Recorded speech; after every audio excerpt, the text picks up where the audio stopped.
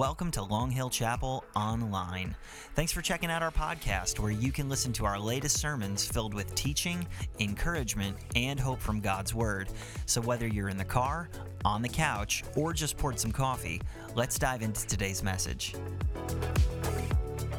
Hey guys.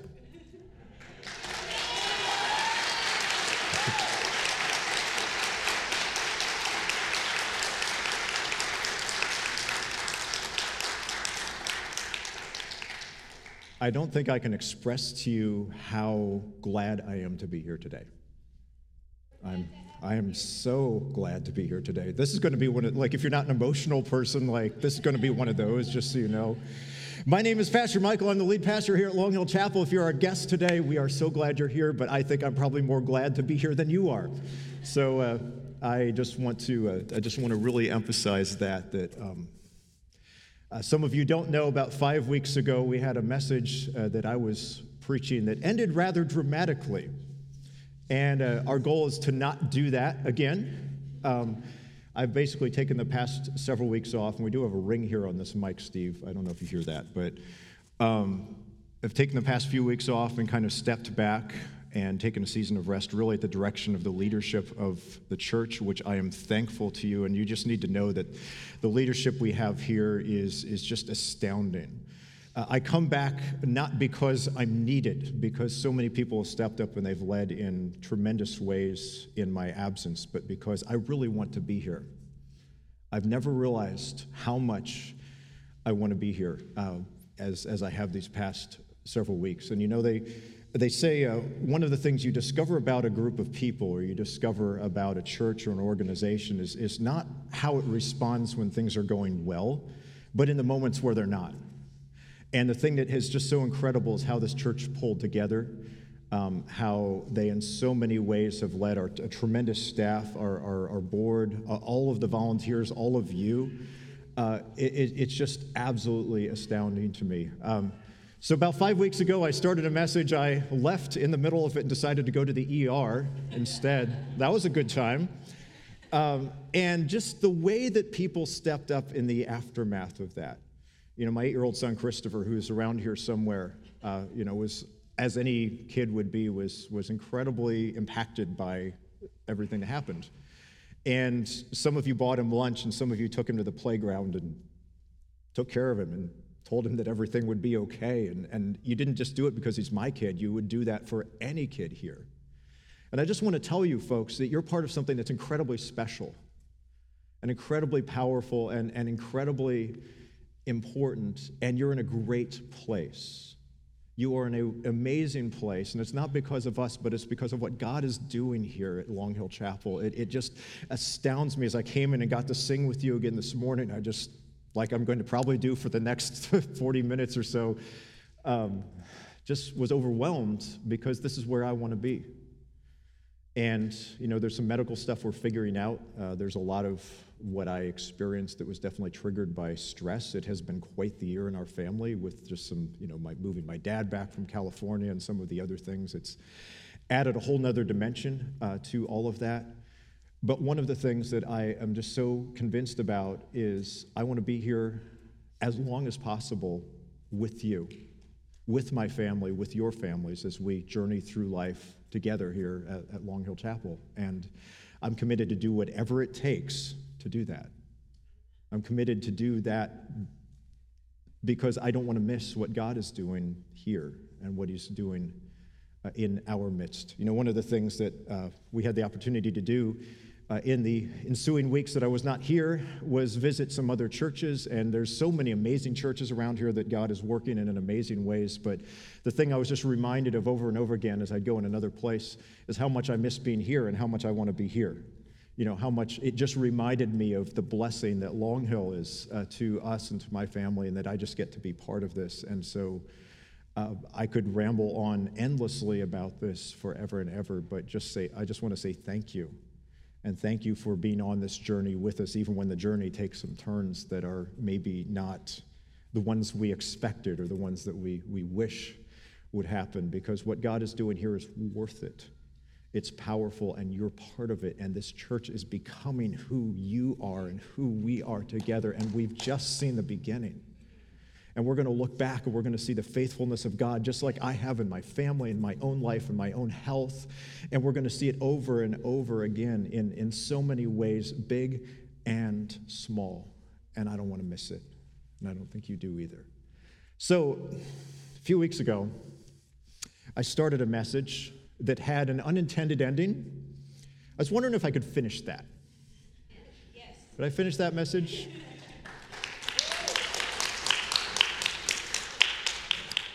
Hopefully with a very different ending, by the way. So we had been in a series, and I mean, this is going to become profoundly personal because this has a very different ending than the one that I wrote several weeks ago back in March. And it was in a series called Called by Name. You know, and the reason that this is just such an incredibly big deal is because Jesus calls each of us by name too. You know, he calls me and he calls you. And I think the thing I've been learning is that he calls us in ways that we would not have really expected or anticipated. You know, we were looking, and we'll look again today, at a short story in the Gospels that was written by a man named Luke, and it involves three characters who we see a few different times, two women who are named Martha and Mary, and then Jesus. And so Martha and Mary are these two characters who kind of are like the recurring, I don't know if you watch a sitcom or something like that, and there's a couple characters, they're not in every episode, but they keep showing up. It was that kind of relationship. And so these are not just some people that Jesus ministered to, these are some close friends. And their home was at a place called Bethany, and it was a place that Jesus really enjoyed hanging out. I don't know if you have a friend who you can go over, you can get in their refrigerator without asking. Did you guys have a friend like that? Or maybe you have one of those people and they come to your house. They're like, oh man, he's in our refrigerator again. And that's how this relationship was. It was just this very comfortable relationship, and it's a place that Jesus liked to go. And so the story that we pick up is in the Gospel of Luke, one of the accounts of the life and the work of Jesus, chapter 10, beginning at verse 38. And it's one of those stories where Jesus shows up, I think, somewhat unexpectedly. And it goes like this, beginning at verse 38 of chapter 10.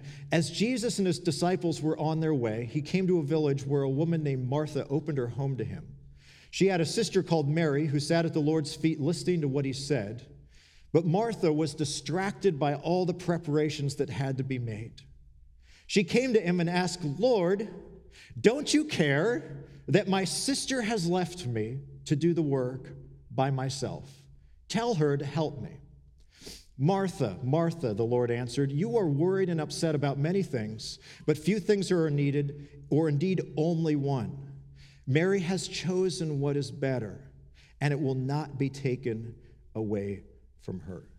So I don't know if you've had anyone relatively important show up at your house on short notice. Or maybe, you work somewhere and there's like the big regional boss and you find out the morning of that he's going to show up and he's going to kind of go through. We all have a version of this in our lives where the stakes are high, where there's not enough time to prepare, where we can't get things as ready and as put together as we would like for them to be. And that's really what's going on here, because there's so much meaning that's layered underneath this. It's not just like a random guy showing up. It's Jesus, who is seen by many people as a rabbi or as a teacher, showing up at the house that is run by, in this culture, a couple of women.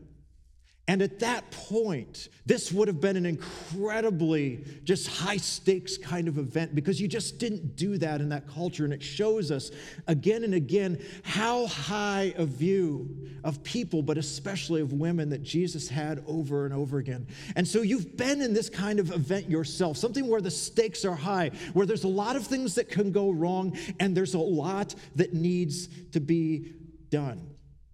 And this story has been taught in a way that some of us have heard before. A few of you have heard the story before. And there's these two characters, Martha and Mary. They're sisters. And Martha is running around and she's getting all the stuff ready and she's stressing out. And I can relate to that. And Mary, her sister, is sitting at the feet of Jesus. And she's just like, and I don't know if you're a type A. I'm a type A person. Have you figured that out yet? I'm a type A person. I'm busy figuring that out in new ways every single day these past 5 weeks. Where you're just like, come on, you need to get up and do something. I'm doing everything here. That's great that you love to sit at the feet of Jesus, but somebody's got to get the stuff done. We can relate to that. And the way that many of us have heard this story taught before is, don't be like Martha. Don't be rushing around. Just go sit at the feet of Jesus. How many of you have a hard time sitting for any length of time? Some of y'all are sitters, you'll do it. Okay, that's great. God bless you. I wish I was more like that. I do not sit well at all. One of the things that I'm trying to learn coming back to this church, some of you know that if you come early, I tend to be just running around doing 80,000 different things. I'm trying to sit. It is the hardest thing I've ever done. Because I can relate to Martha, and some of you can too, where it's like somebody has to get this stuff done. And as a result, I don't really like this story very much. Because it seems like Jesus is calling out the people who are going to get the stuff done. And somebody needs to do that. Because I can relate to Martha, and you probably can too. And we live in a get stuff done kind of culture. Some people would use a stronger phrase than that.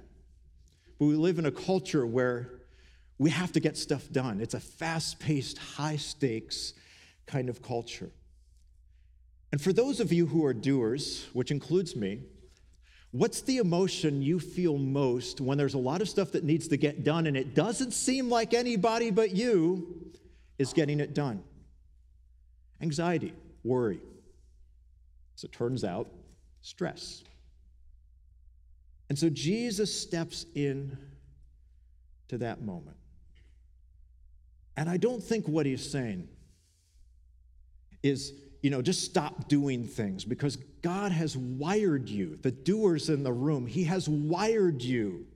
The world would not move forward in many ways except for you. And so I want you to be set free from this idea that that's a bad thing. But I also want you to understand that it has the potential to rule your life. And I say this is where this becomes very personal for me, because all of the things that I want to do are good things. Many of the things I want to do are even good things in the name of Jesus.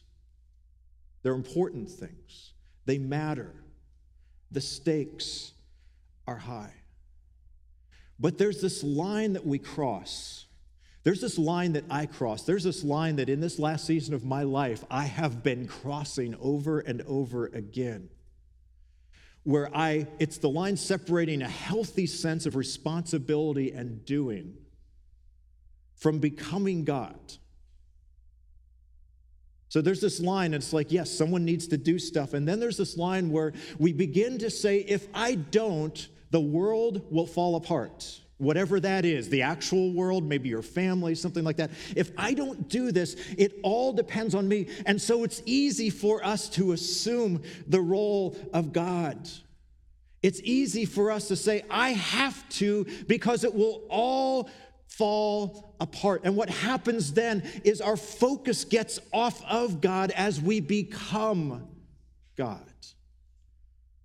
If you've been a Christian or a person of faith for any length of time, you've heard about, we will be opposed, we will face opposition, spiritual, whatever blank you want to fill in. That happens. But that's actually, believe it or not, that's the easy thing to figure out because you can see it. The thing I think that's much more insidious for us, is distraction. It's when our focus just gets shifted and we take the weight of that on us. I wrote this phrase 5 weeks ago, sometime in life we face opposition, but more often, the thing that undoes us is distraction. Boy, has that become personal these past several weeks. What that means is when we're drawn away from who our source is supposed to be. We're drawn away from where our eyes are to be fixed. One of the other writers in the New Testament, he said this, fix your eyes upon Jesus, the author and perfecter of your faith. There's this old hymn that we still occasionally sing. It says, turn your eyes upon Jesus, look full in his wonderful face. And the things of earth, the things that would distract us, the things that would pull us into trying to control and overcome and achieve and power through and outdo and outperform and just go a little longer and burn a little deeper, those things will become strangely dim in the light of his wonderful face. And friends, in Chatham, New Jersey, where we are famous for this, that's, I believe, the message that God is speaking to us. And I'll tell you, it's the one that he's speaking to me. You know, when we come into these places in our life where we feel like we're the only one, we're the only one who's doing it, we have a response very often that's very similar to the one that Martha has, and she actually says it to Jesus. There's a series of phrases in chapter 10 of Luke's gospel that we see. The first thing that she says to Jesus is, Lord, don't you care? Lord, don't you care? You've had someone come up to you and said, just chill out a little bit. Just relax, enjoy life. Just take the day off. And there's some version of fill in the blank, don't you care? And what happens here is this idea that nobody else cares but us. And in fact, all the other people around us have a different set of motives that is not a good motive. Lord, don't you care that my sister, not Mary, my sister. Have you ever been the person who's like, you're doing all the things and there's other people and you're not referring to them by name. You're like, those people over there need to get it together. They need to get up. They need to help. They need to do this. That my sister has left me to do all the work by myself. All the work by myself. I have a counselor friend. He calls this awfulizing. It's when you look around and you're like, ain't it awful what I have to do? Ain't it awful? Get out the smallest violin and play a sad song because it's so awful, all the things I have to do. Tell her to help me. And so what happens, I want you to get this. This is something, again, that has become very personal for me. And this isn't something I really intended to talk very much about. When you're an achiever in one area of your life, it becomes very easy for you to become a victim in other areas of your life.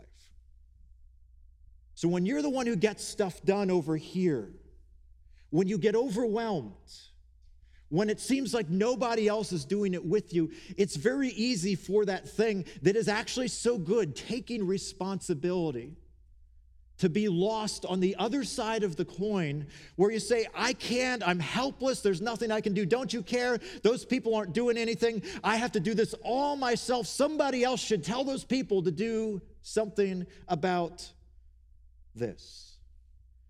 And so there's this dynamic that, whether we want to admit it or not, sounds awfully familiar to some of us. But I love the way Jesus answers. He calls Martha by name. She has done anything but call anyone or anything by name, but Jesus calls her by name, and he does it twice. He says, Martha, Martha, the Lord answered, you are worried and upset about many things, but few things are needed, or indeed only one. Mary has chosen what is better. It will not be taken away from her. And so in the midst of this, nobody else is doing the things. There's so many things. Those people over there aren't helping. Someone needs to do something about this. Jesus speaks and he calls to Martha. I think he calls to you. I'll tell you what, he calls to me. Jesus calls us by name at the point of our greatest worry. There's something in your life that is occupying your thoughts. And, there's some of you who, what worry is, what being anxious is. And there's some of you who are like, I'm not anxious. I don't worry. Life is good. Let me give you another framework. You might not call it worry. But what's the thing in your life that you don't think anyone else can handle? What's the thing in your life, in your relationships, in your world, at your job, in your career, that you don't think anyone else is paying attention to? What's the thing in your life that you look around and you're like, nobody else but me is doing anything about this? So Jesus calls us by name at the point of our greatest worry. But that thing is the thing that we don't think anyone else can handle, that nobody else is paying attention to, and that nothing else is being done about. And so what's this one thing? Jesus says one thing really matters. And I don't think it's sitting around and not doing. I think it's actually, what is your source? What is your focus? Who is actually God when it comes to your life? You know, and when we're pulled in all these directions, that fragments, and it fragments so easily. And Jesus is saying to you, to Martha, but in profound ways to me, where's your anchor? Are you your own anchor? Are you the one who's holding it all together for yourself, or have you anchored yourself in Jesus? And 5 weeks ago, this was the point I got to, and things got really crazy after this. So far, we're still here. We're doing fine. So we're already in a better spot. But as I reflected, I took some time, and I was out in California for a few days, closing out my dad's stuff, selling his house, and moving some stuff around. And there was I talked to a couple of my friends here, and I was like, what should I do about that message that I didn't finish? And they're like, yeah, you need to finish that. And so here we are. But the thing I felt very, very keenly about, and I even sort of felt it then, was whatever I had written after that point, I just needed to highlight and delete. And so that's what I did. And so what follows here is everything since. People are like, what have you learned in the past 5 weeks? You know what? I will tell you when I've learned it. I'm still learning. There's a lot of learning. There probably will be for a long time going on. It's a journey day by day. Because Jesus is calling me at my point of greatest worry too. He's calling me at the point of the places that I don't think anyone else can handle, but I can. That nobody else is paying attention to, but I am. That nothing else is being done about, but I'm going to show up and do it. And here's the thing I think I would have said, when we talk about Jesus calling us, we have the called by name bumper with the little cell phone thing, and it's a great bumper. It's like, we like that. We like the idea, there's an old hymn, softly and tenderly, Jesus is calling. It's just this still small voice. I'm here to tell you that sometimes Jesus calls you in a very public and very abrupt way. And the reason he does that is not because he's trying to humiliate us or embarrass us, but literally it's the only way that our attention will be captured. Sometimes the way Jesus has to call to us is strong because we'll press, when someone calls, you're like, I don't want to talk to that person right now. And you press the button and it just goes silent. That's what we do with Jesus. Let me be more personal about this. That's what I have done with Jesus. I've said, you know what? I can do this. I've got more energy than most people. I can outpower. I can outwork, I can outperform, I can run around and do all the things just like Martha. And the only way that Jesus would get my attention is in a place with people that I love so dearly, doing something that I love so much, that it's unavoidable, and that there's no way I could go back to that other way again. And that's what this has all been about. Because in the aftermath, 5 weeks ago, I felt myself brought up so short by Jesus, but in a way that was strong and absolutely full of grace. As I looked at the people who kind of ushered me off the stage, that door out to that room there, I never knew we had so many, emergency responders and medical professionals in this church. It's, if you've got issues, this is the place to be. It really is. And thank you so much. There's so many people by name who just stepped up in an incredible way. But I just remember in that being overcome by the love of you guys and the love of God. Because suddenly I couldn't do anything for you. Suddenly I couldn't give you something hopefully of value or of importance. I had nothing. I was helpless. I wasn't literally flat on my back, but I might as well have been. And yet Jesus, through you, spoke to me in a way that I will not get over anytime soon. I just am not going to get over it. I choose to not get over this because it's teaching me, and it's continuing to teach me that my value is not in my ability to preach or my ability to lead or my ability to run around and fix things or my ability to do any number of other things. And you know what? Yours isn't either. There's a lie that some of us have received, and I have received in a big way, in more ways than I can count, that our value isn't our ability to get stuff done. That our value is only measured by our performance. And maybe you've been in a job where, that's true, because you do have to do things in jobs to get paid and also keep them. But your intrinsic value is not determined by what you can do or what you can't do.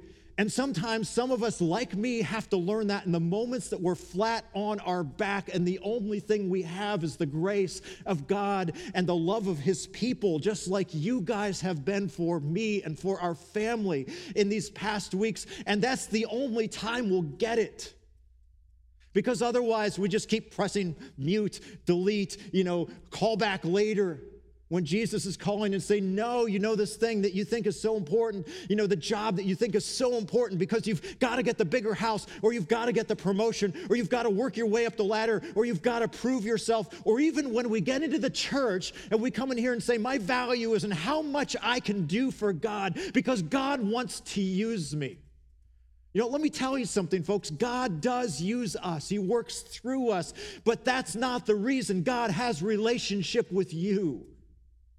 It's not because of what He can get out of you. It's because He loves you so much that as we just celebrated, He gave His only Son so that we could get off the train of our value being determined by our output and receive the love of God. And that's the lesson I'm trying to learn right now. My wife Grace and I, we have two SUVs. They're both white. They're easily confused. And both of them are full of kid stuff. It's amazing. But there's a technology in both of them that we never have realized how much it matters and how much it changes things. It's collision avoidance. I don't know if you have cars that have that. It's when the robots save you from yourself. That's really what it is. And so, you'll get a text message. You'll be, of course, I would never do this. I would never look at my phone. I do it all the time, and I shouldn't. And then someone up in front of you stops suddenly. What happens in those moments? In my car, something beeps, and there's this warning light, and then in her car, like the seat vibrates. You're like, oh, what just happened? But what will happen next is the car will apply the brakes for you. It'll actually stop you, and that has saved us more times than we would care to admit. And let me tell you something, folks, it's not subtle. Like if there's stuff on the passenger seat, it will end up on the floor in those moments. And sometimes when Jesus is speaking to us, it's the same way. It starts with the beep, and then it gets a little stronger, and then you're brought up short. Because He doesn't want you to miss what He's trying to say, and He's protecting you from yourself. And He's doing that for us. And I think, unfortunately, it's easy for us to pick the stuff up off the floor, put it back on the seat, and just pretend like nothing has changed, and to go again. And friends, I've done that for many, many years. Honestly, I've done that for many, many years. I can't do that anymore. If for no other reason, then I owe it to you to not do that anymore. But I'd like to speak to some of you today. This isn't in there, by the way. That maybe Jesus is trying to get your attention. You know, and you've dropped the call, muted the call, turned your phone off, done whatever it is. You said, oh, I've got another time. I can do this again. I can keep pushing a little farther. I can keep going a little more. My encouragement to you would be to actually listen before the stakes get any higher than they are, because the stakes are incredibly high. They're high for you in ways that you might not even realize. With your family, with your kids. You know, your kids are coming to you and saying, hey, can you spend more time with us? And you're like, nope, I've got to work. You know what? There will always be a job out there somewhere asking you to do things. Your kids will not always be there with you. And I humbly but strongly, and hear me clearly, please make the right decision, because you get one set of them and you get one chance with them. Some of you, like me, have maybe been doing it with your health. You've been like, I can eat stress for breakfast. You know what I've learned about myself in the past month? I don't feel stress up here, but my body feels it regardless. And so you cannot cheat the fact that you're human. You just can't. I started wearing like a blood pressure cuff. Ooh, is that a trip? Seeing all the things that make that go up. And I don't feel it here, but I feel it here. And some of us have kind of said, you know what, that doesn't apply to me. That applies to other people. That applies to weaker people, but I'm strong. Guess what? You're still human, you're limited, and you are not God. And the body keeps the score.